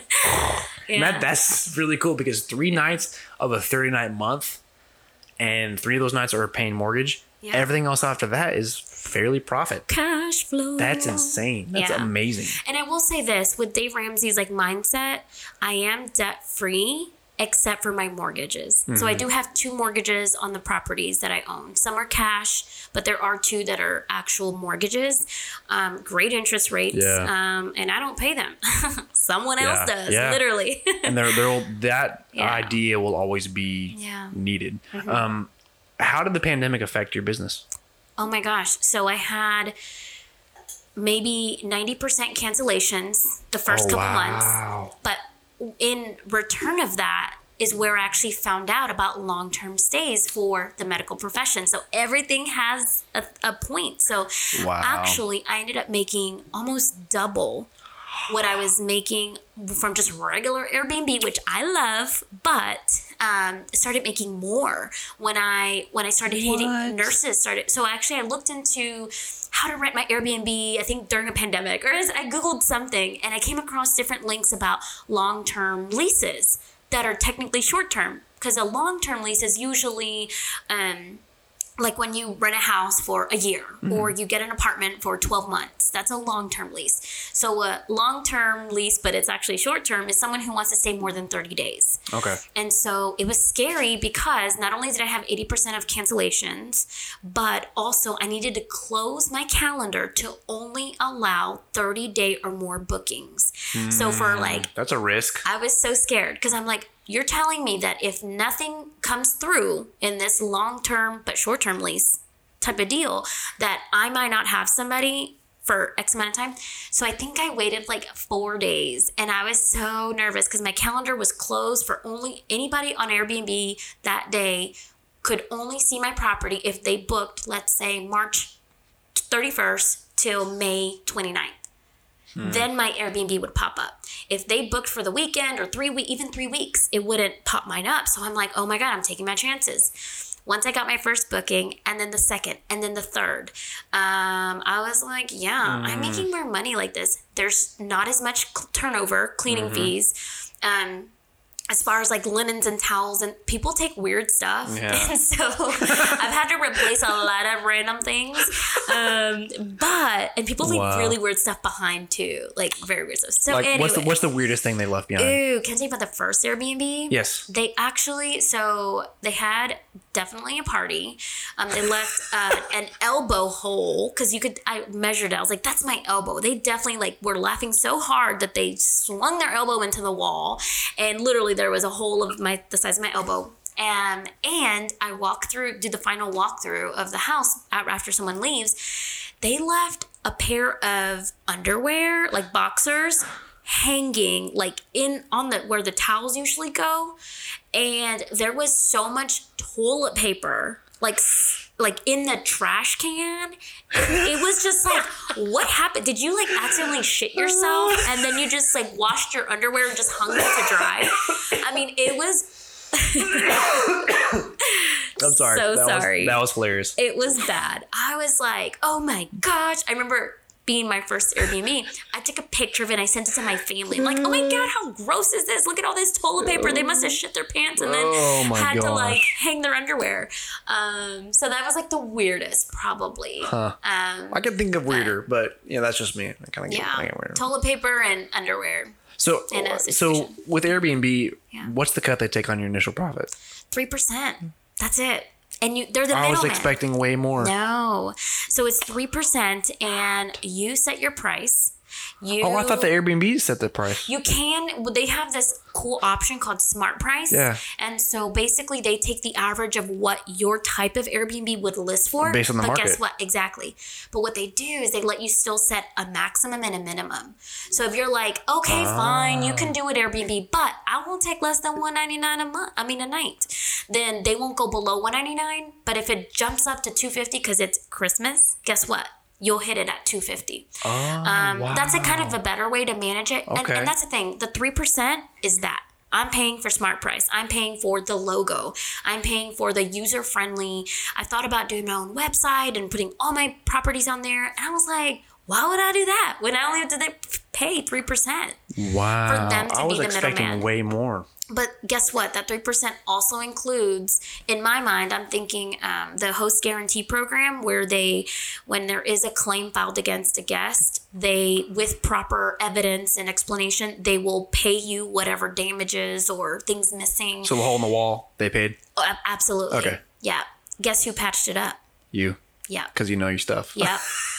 And guess who paid myself? You. Me. Because you don't have to pay your contractor. Yeah, exactly. Wow. So, and so, I mean, it's just one of those things that it's totally worth it for me. I've tried VRBO, I've tried Booking.com, but they're just not user-friendly even on my end as a host. Really? It's not user-friendly. So, for the most part, for all of the part, I've stuck with Airbnb, and then actually some people come back to me, and so they'll because I like to reach out to my guests. You're a superhost, right? Mm-hmm. Yep. And so, what does it take to become a superhost? There's a few requirements. You can't have more than I think one cancellation every 200 bookings. I don't know the numbers exactly, but on your end, yeah, I can't cancel on anyone.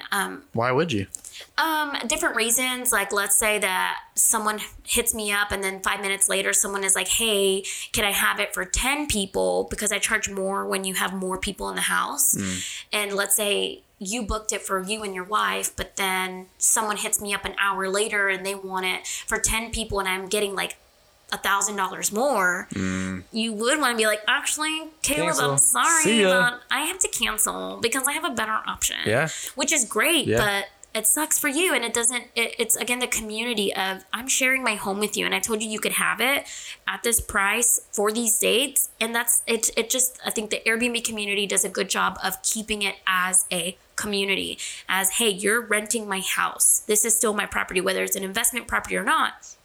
It's not a hotel, and that's one of my first rules. Thanks for staying at my home. This is not a hotel, and I appreciate you knowing that. Kind of something like that. I read your description, and Yeah. it's very good. It's very to the point, but it's not being a jerk about it. Yeah, yeah. And so there's a very interesting concept of business where, the risk you took, taking a lower price for a daily rate, pretty much nixing that and going for a monthly price, which that's a very lower market, but getting more money out of it. Yeah.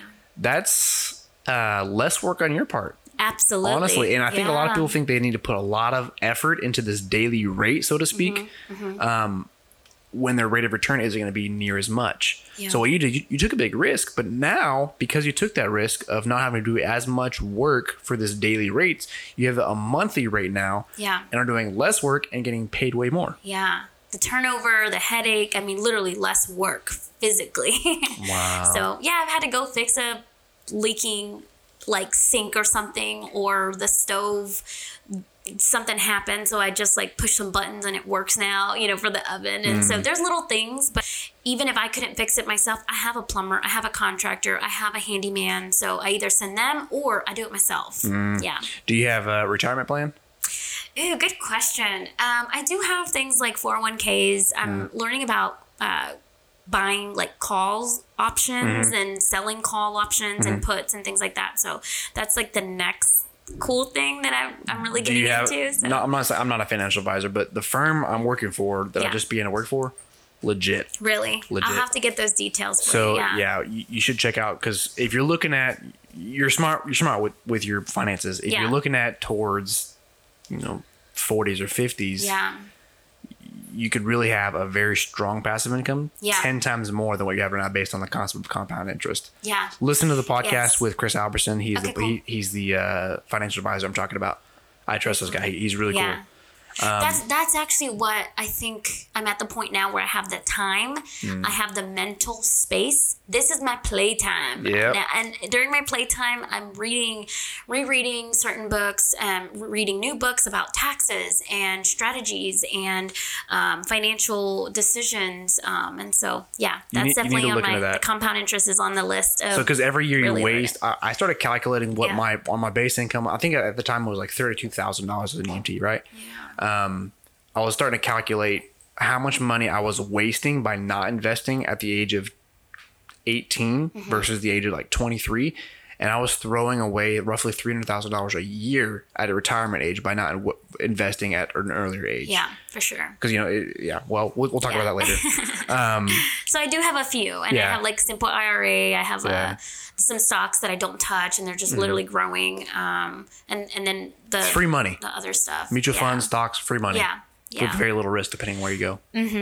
Yeah. Okay, so final thoughts on... First, we didn't really touch at all about your speech therapy science. That's okay. So final thoughts, because it's kind of funny. I thought that's what the majority of our talking would be about, but I'm okay with it. Like the conversation, your passions are different than what I thought, which are great. Yeah. And I love that.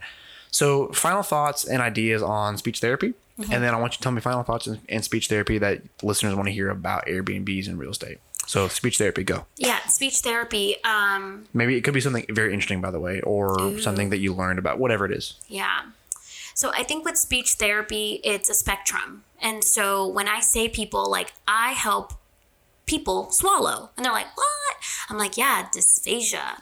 And then so it's like, what does dysphagia have to do with speech? So usually I introduce myself. Hi, I'm Nancy, the speech therapist. And they're like, my speech is fine. They're like offended. And I say, that is great. You're actually a really good speaker. I also and then I explain. You had a stroke, so let's work on that. Exactly. So speech pathology itself is a spectrum. And so the way that I like to think about it is I explained it, being that your brain is so complex and it's the remote for your whole body, I get a chance to be a part of that recovery when there is, a stroke, traumatic brain injury, dementias, Parkinson's, there's just a list of things. So you can see speech therapists in the NICU because a premature baby doesn't know or can't suck a bottle because they're so teeny tiny and their swallow muscles are like, I don't even know, minute. I've never seen a preemie like that, but what do you do with that though? So I'm not super informed about it, but I do have a friend actually who has a speech pathology friend who has another speech pathology friend in Houston who works in the NICU with babies. And basically they just have to train the babies on how to suck on a specific type of bottle to learn how to swallow. Their muscles are literally, it takes about 27 muscles for 1 second of a swallow. That's a fun fact.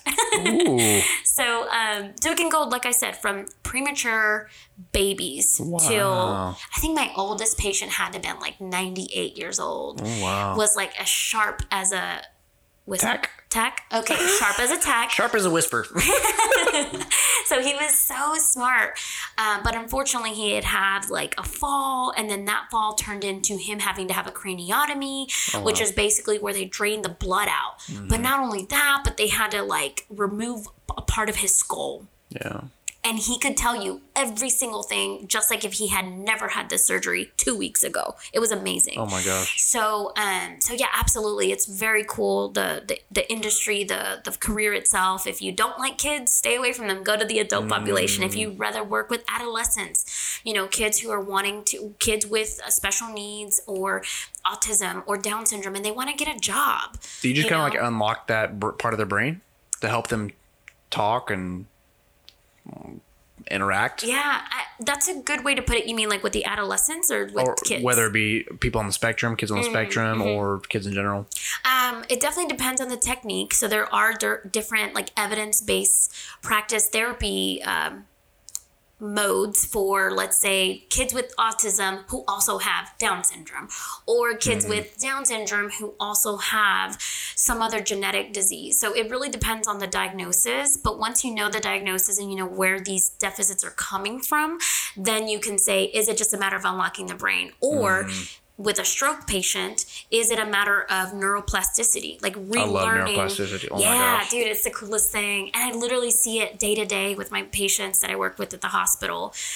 You're literally seeing their brain make the connections and rewire and refire, and I love explaining it to families because so many people just don't understand what a stroke is, where it happens. That's my first question: where did your stroke happen? I'll get my leg or my hair, and I'm like, yep, that's where you feel it, but it happened in your brain, and I draw a picture and I explain. So yeah, speech pathology is a spectrum. That's and it's the coolest thing.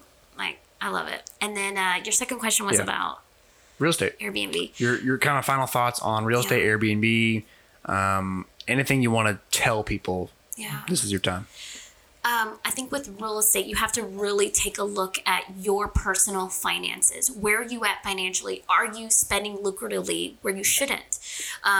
Or do you find yourself having extra amount of cash because you're such a good penny pincher, or you save so much money, or maybe you are a doctor and you're making a good W-2, but you need to find a way to how to invest this money. So I think just first asking like what your personal finances is, understanding that before doing the next step.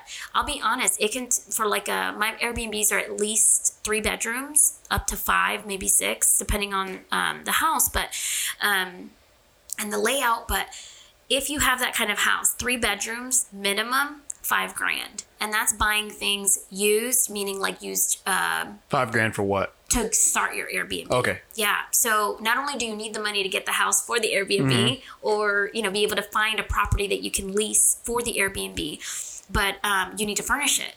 And then guess what? Something breaks, you need to buy it. Airbnb will pay you back as long as it's a reasonable claim, but you still need to put your credit card down or whatever debit card down to be able to pay for those damages. So that guess what, your guest comes in 5 hours, so you have 5 hours to get your house cleaned, things replaced before the next people come. And that's assuming you don't have any issues with leaks or water heaters breaking that you need to replace just because of natural wear and tear. So definitely, I'm looking at tiny houses. Have you ever thought about that at all? I like watching the shows because they look so cute, and I'm like, I'm only 5'1". I could totally live in a tiny house, and I would be so happy. But I don't know much about it. The one thing I think might have been Dave Ramsey. He said just something a little negative, like basically that there's not a market for it. It's kind of like buying a mobile home type of thing, and like what that community is. It's not very long term. But again, it's niche. But it adds absolutely a niche. When I go on Airbnb and I want to travel, I'm like, ooh, I wonder if there's a tiny house. And usually they're not available for my dates. I don't know. Maybe I just need to try because again. It's a niche. And exactly. Every tiny house that I've looked at has been booked. Yeah. My same experience. Yeah. So it's like definitely something. I feel like there's a list of things that I want to get into, even when we talked a little bit about the residential cares or like the memory care, assisted living. Hey, I'm here for as long as you want to stay. So it's really up to you. I'm just trying to honestly, I'm trying to be cognizant of your time, because I know you also have a long drive home. Yeah, we have a long drive home, but no, I think I definitely said you had such great questions, and I think it just kind of flowed very well. But I think my ideas for what I want to do could be endless, and I think tiny houses, like you said, the rate of return, because you put so little, quote unquote, into it, that if you have the right location and you have the right amenities and you have the right environment, that would definitely be such a great rate of return for your investment. And you guys will go there when you want to because it's your vacation home, but then it'll be, rented out when it's not. So the money we spent on vacations to beaches already would have paid off an entire Airbnb already. Yeah, exactly. That's what I'm looking at. So one of the other things I think that I wanted to definitely say about that I probably like the last year and a half that I realized about real estate and fun and personal and things like that is that I want my income, meaning passive or even my W-2, I want my income to pay for my, actually, no, let me say it like this. I specifically say passive income. I do want my passive income to pay for my pleasures. And what that means is that if I'm going to go on vacation, I want to make sure that whatever Airbnb is coming in, paying the bills, all that, anything after that, I'm going to use that as my vacation money. I don't want to use anything else. I don't want to have to work those hours to have to do that. And I think looking at the 5-year plan, 10-year plan, that's exactly what I want. I want to be able to say, hey, my investments are paying for my vacations, my pleasures, my fun, my this, my that, my family. I took my family on a vacation last year, my dad and stepmom and my brother, on a cruise, and I paid for it. And I was like, you guys, like, I want to take you. And I invited a lot of my family, and they're the only ones that were able to actually come. But it's just doing things like that where you have the ability my to. Fun, was paid for. I was literally still booking and making money while I was on vacation. So you get emails. They don't do it anymore, but you used to get text. I think it was text messages or emails when guest funds were deposited into your account. They'd be like, hey, Caleb, on their second night, Caleb's Airbnb was $500. And so they tell you that it's deposited. And I remember the first time I got that, I was in New York and just on vacation. And I was just ecstatic. I was like, yes, just making ran up money. $500. I'm like, hey, my New York trip was paid for. So even though at that time, 3-4 years ago, I wasn't even thinking, hey, I want my Airbnbs to pay for my fun. It happened. And I think up until recently, I really started to say, like, if I want a Range Rover, I'm not going to buy it with my W-2. Like, I want to buy it because I'm going to put my like, let's say I'm going to pay cash for a house that's going to rent. That rent will pay for my Rover, So when did you first start to think about Airbnbs? I guess it had to have been maybe house number 7. It was a huge house, like on this little hill. It was so cute. And I was like, gosh, this house is not, and it was like pretty much gutted, meaning that we needed to take everything out and update it entirely. And when I saw the potential of people could have parties here, people could have family gatherings, I should put this on Airbnb. And, so you got into real estate first and then went to Airbnb? So I started with the duplex. That's right. So how many years ago was that? 2016. So 4 years ago. Almost 5 years now. Yeah. Exactly. So 4.5 years. And so then, it's really taken roughly 5 years, roughly, for your first kind of big purchase in real estate to get to where you're now doing this pretty much full time, whether you work 15 hours a week or. Yeah.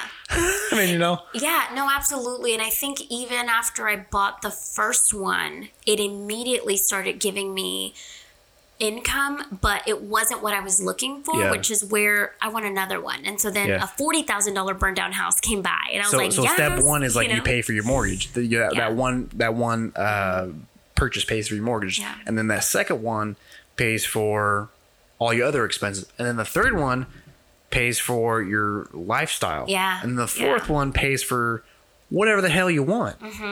Yeah. So now, how many total do you have? You have 3 Airbnbs, but how many total properties? So 3 Airbnbs, and currently, because some have gotten sold along the way, I currently have 3 doors, meaning the duplex is 2. So those are considered 2 because they give you 2 incomes. So 2 doors there, and then I have 1 property in East Dallas. But I've had up to 9. And so over the last 5 years, or I guess 4 years how long have I been in Dallas? 6 years. So since I bought the duplex, I guess 4.5 years, it went from 9 to like selling to owner financing one, where I was the bank and people were paying me like I was the bank. So then that one got sold to now just having 3. Golly. Yeah, but what's awesome I'm sorry, 4. I forgot about the other one. But what's awesome is like, say you're done. You're like, in 1 year, you're like, okay, I think I'm done. You sell all 4 houses and you're up big time. And that's the one thing that I recently also had to just confirm with myself is, yes, I want passive income, but I also need I want to buy houses that have equity already in them. So when I buy a house, I'm good. Buying it and I'm like, well, how much what is the ARV? After all said is done, like what? Okay. And then how much can it actually like sell for? 20 grand in between? I'm okay with that. Yeah. So I think 15, the lowest that I would like to see a margin. Anything above that obviously is like, yes, take it home. But I would say 15,000 AR after, after you fix it up versus what it can actually sell for. Yeah, that really helps me because I get discouraged sometimes because I'm very like, okay, I have an idea and I just get it done. Yeah. And when I don't have the resources to get it done, I get frustrated. Yeah. And so I continually push and I continually drive for my goals. Yeah. But it helps me realize, okay, if I'm just now starting to think about, or not even thinking about, I've been thinking about real estate and Airbnb for, a couple of years now. Yeah. But I haven't been able to make that first purchase yet. Yeah. So it really helps me, okay, once I make that first purchase and have that supplemental income, 5 years from now, not saying yours is the exact model to follow. No, sure. But I have found from the people that I have talked to, 5 years is actually a pretty good average. Yeah. For being able to be to that point that you're in right now. Yeah. That's super encouraging. Honestly, Caleb, you don't have to buy a house to make it an Airbnb. You can, so my business partner recently, what he did is he reached out to probably like 50 to 100 landlords on, he's a realtor by background. Congratulations. You're a realtor as well. Yeah, thank you. And he reached out to all the houses that fit his criteria, those landlords who were leasing. And he just called them or wrote them an email and said, I want to use your house as Airbnb. Would you allow me? He got 99.9 no. And then he got one who said yes.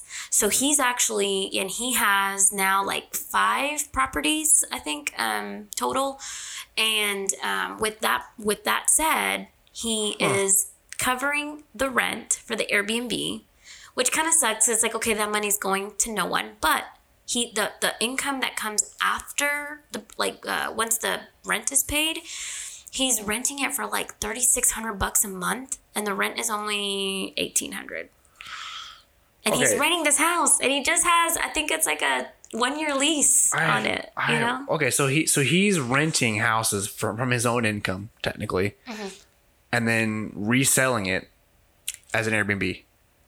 Yeah, so kind of. So he's renting the house. Re-renting or whatever. And in the lease, in the specific contract that he has with the owner of that house, is that he's allowed to sublet via short-term lease. That's right. There's an addendum you can write that specifically says that you allow to sublet.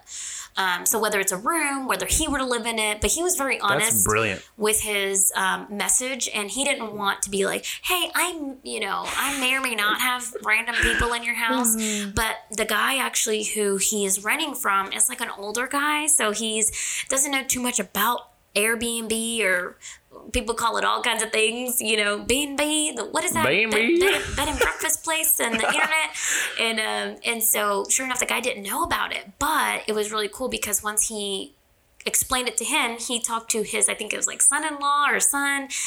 So his son-in-law, who's younger, did help him read the contract and, the lease, and they were all happy. And that takes away a lot of the pressure from actually owning. Exactly. Because guess what? If it doesn't work, and obviously you do want to, you just don't jump in. He has enough cash flow in other properties that if worse comes to worse and it doesn't rent, he's going to have to eat the cost. Yeah, and that's also very key in any type of endeavor you do is not putting your family's livelihood at risk. Exactly. So you have, 6 months of emergency fund. Thank you, Dave Ramsey. And then you just have that as a backup for any of your properties. If something were to happen tomorrow, like, yes, I have enough to cover all my mortgages plus whatever expenses if I had no business. So you do get to that point, but it's doable, even apartments you can reach out to. In Dallas, they have a lot of 20-unit apartments where they're like in the East Dallas area or Lower Greenville, really cute 1-bedroom, 1-bath or 2-bedroom, 2-bath apartments. And what they do is they allow you to, thanks Mom, she gave me water. They allow you to rent those apartments via sublet. But it's usually a smaller company and, you know, like a mom and pop apartment complex. And they're like, sure, like we don't mind if you have people come over and stay. And so some people do that on Airbnb, and they literally sublet apartments. That's amazing. They don't own them, obviously, but, you know. They're doing all the grunt work for it. So there's a way. You don't have to own it. And I think if you're willing to learn more about it, definitely I'd be happy to show you, you know, where to look or at least guide you. I'm pretty familiar with the Dallas real estate market in general, probably just DFW in general. I did have a property out in Fort Worth, which I'm not too familiar with, except for that one property in that area. But I know you're from the Fort Worth area. Where's it at? It's off of North Riverside, so maybe 7 minutes east of downtown. Yeah. Yeah. And it's very residential. It's like a 2-bedroom, 1-bath. It was. And then got rid of it. So that's great. Well, Nancy, you have been so great. You're so smart. Sure. Your mindset, I've learned already so much from. Awesome. It's super encouraging. Yeah. Thank you so much for coming on the show. I really hope that other people hear this and are encouraged to pursue their dreams just like you did. Absolutely. Thanks for having me. And you can totally do it. I'm here to help answer questions. Like, you've got this. You've got it in you. Thank you very much, Nancy. Yeah. Thanks. All right. Bye.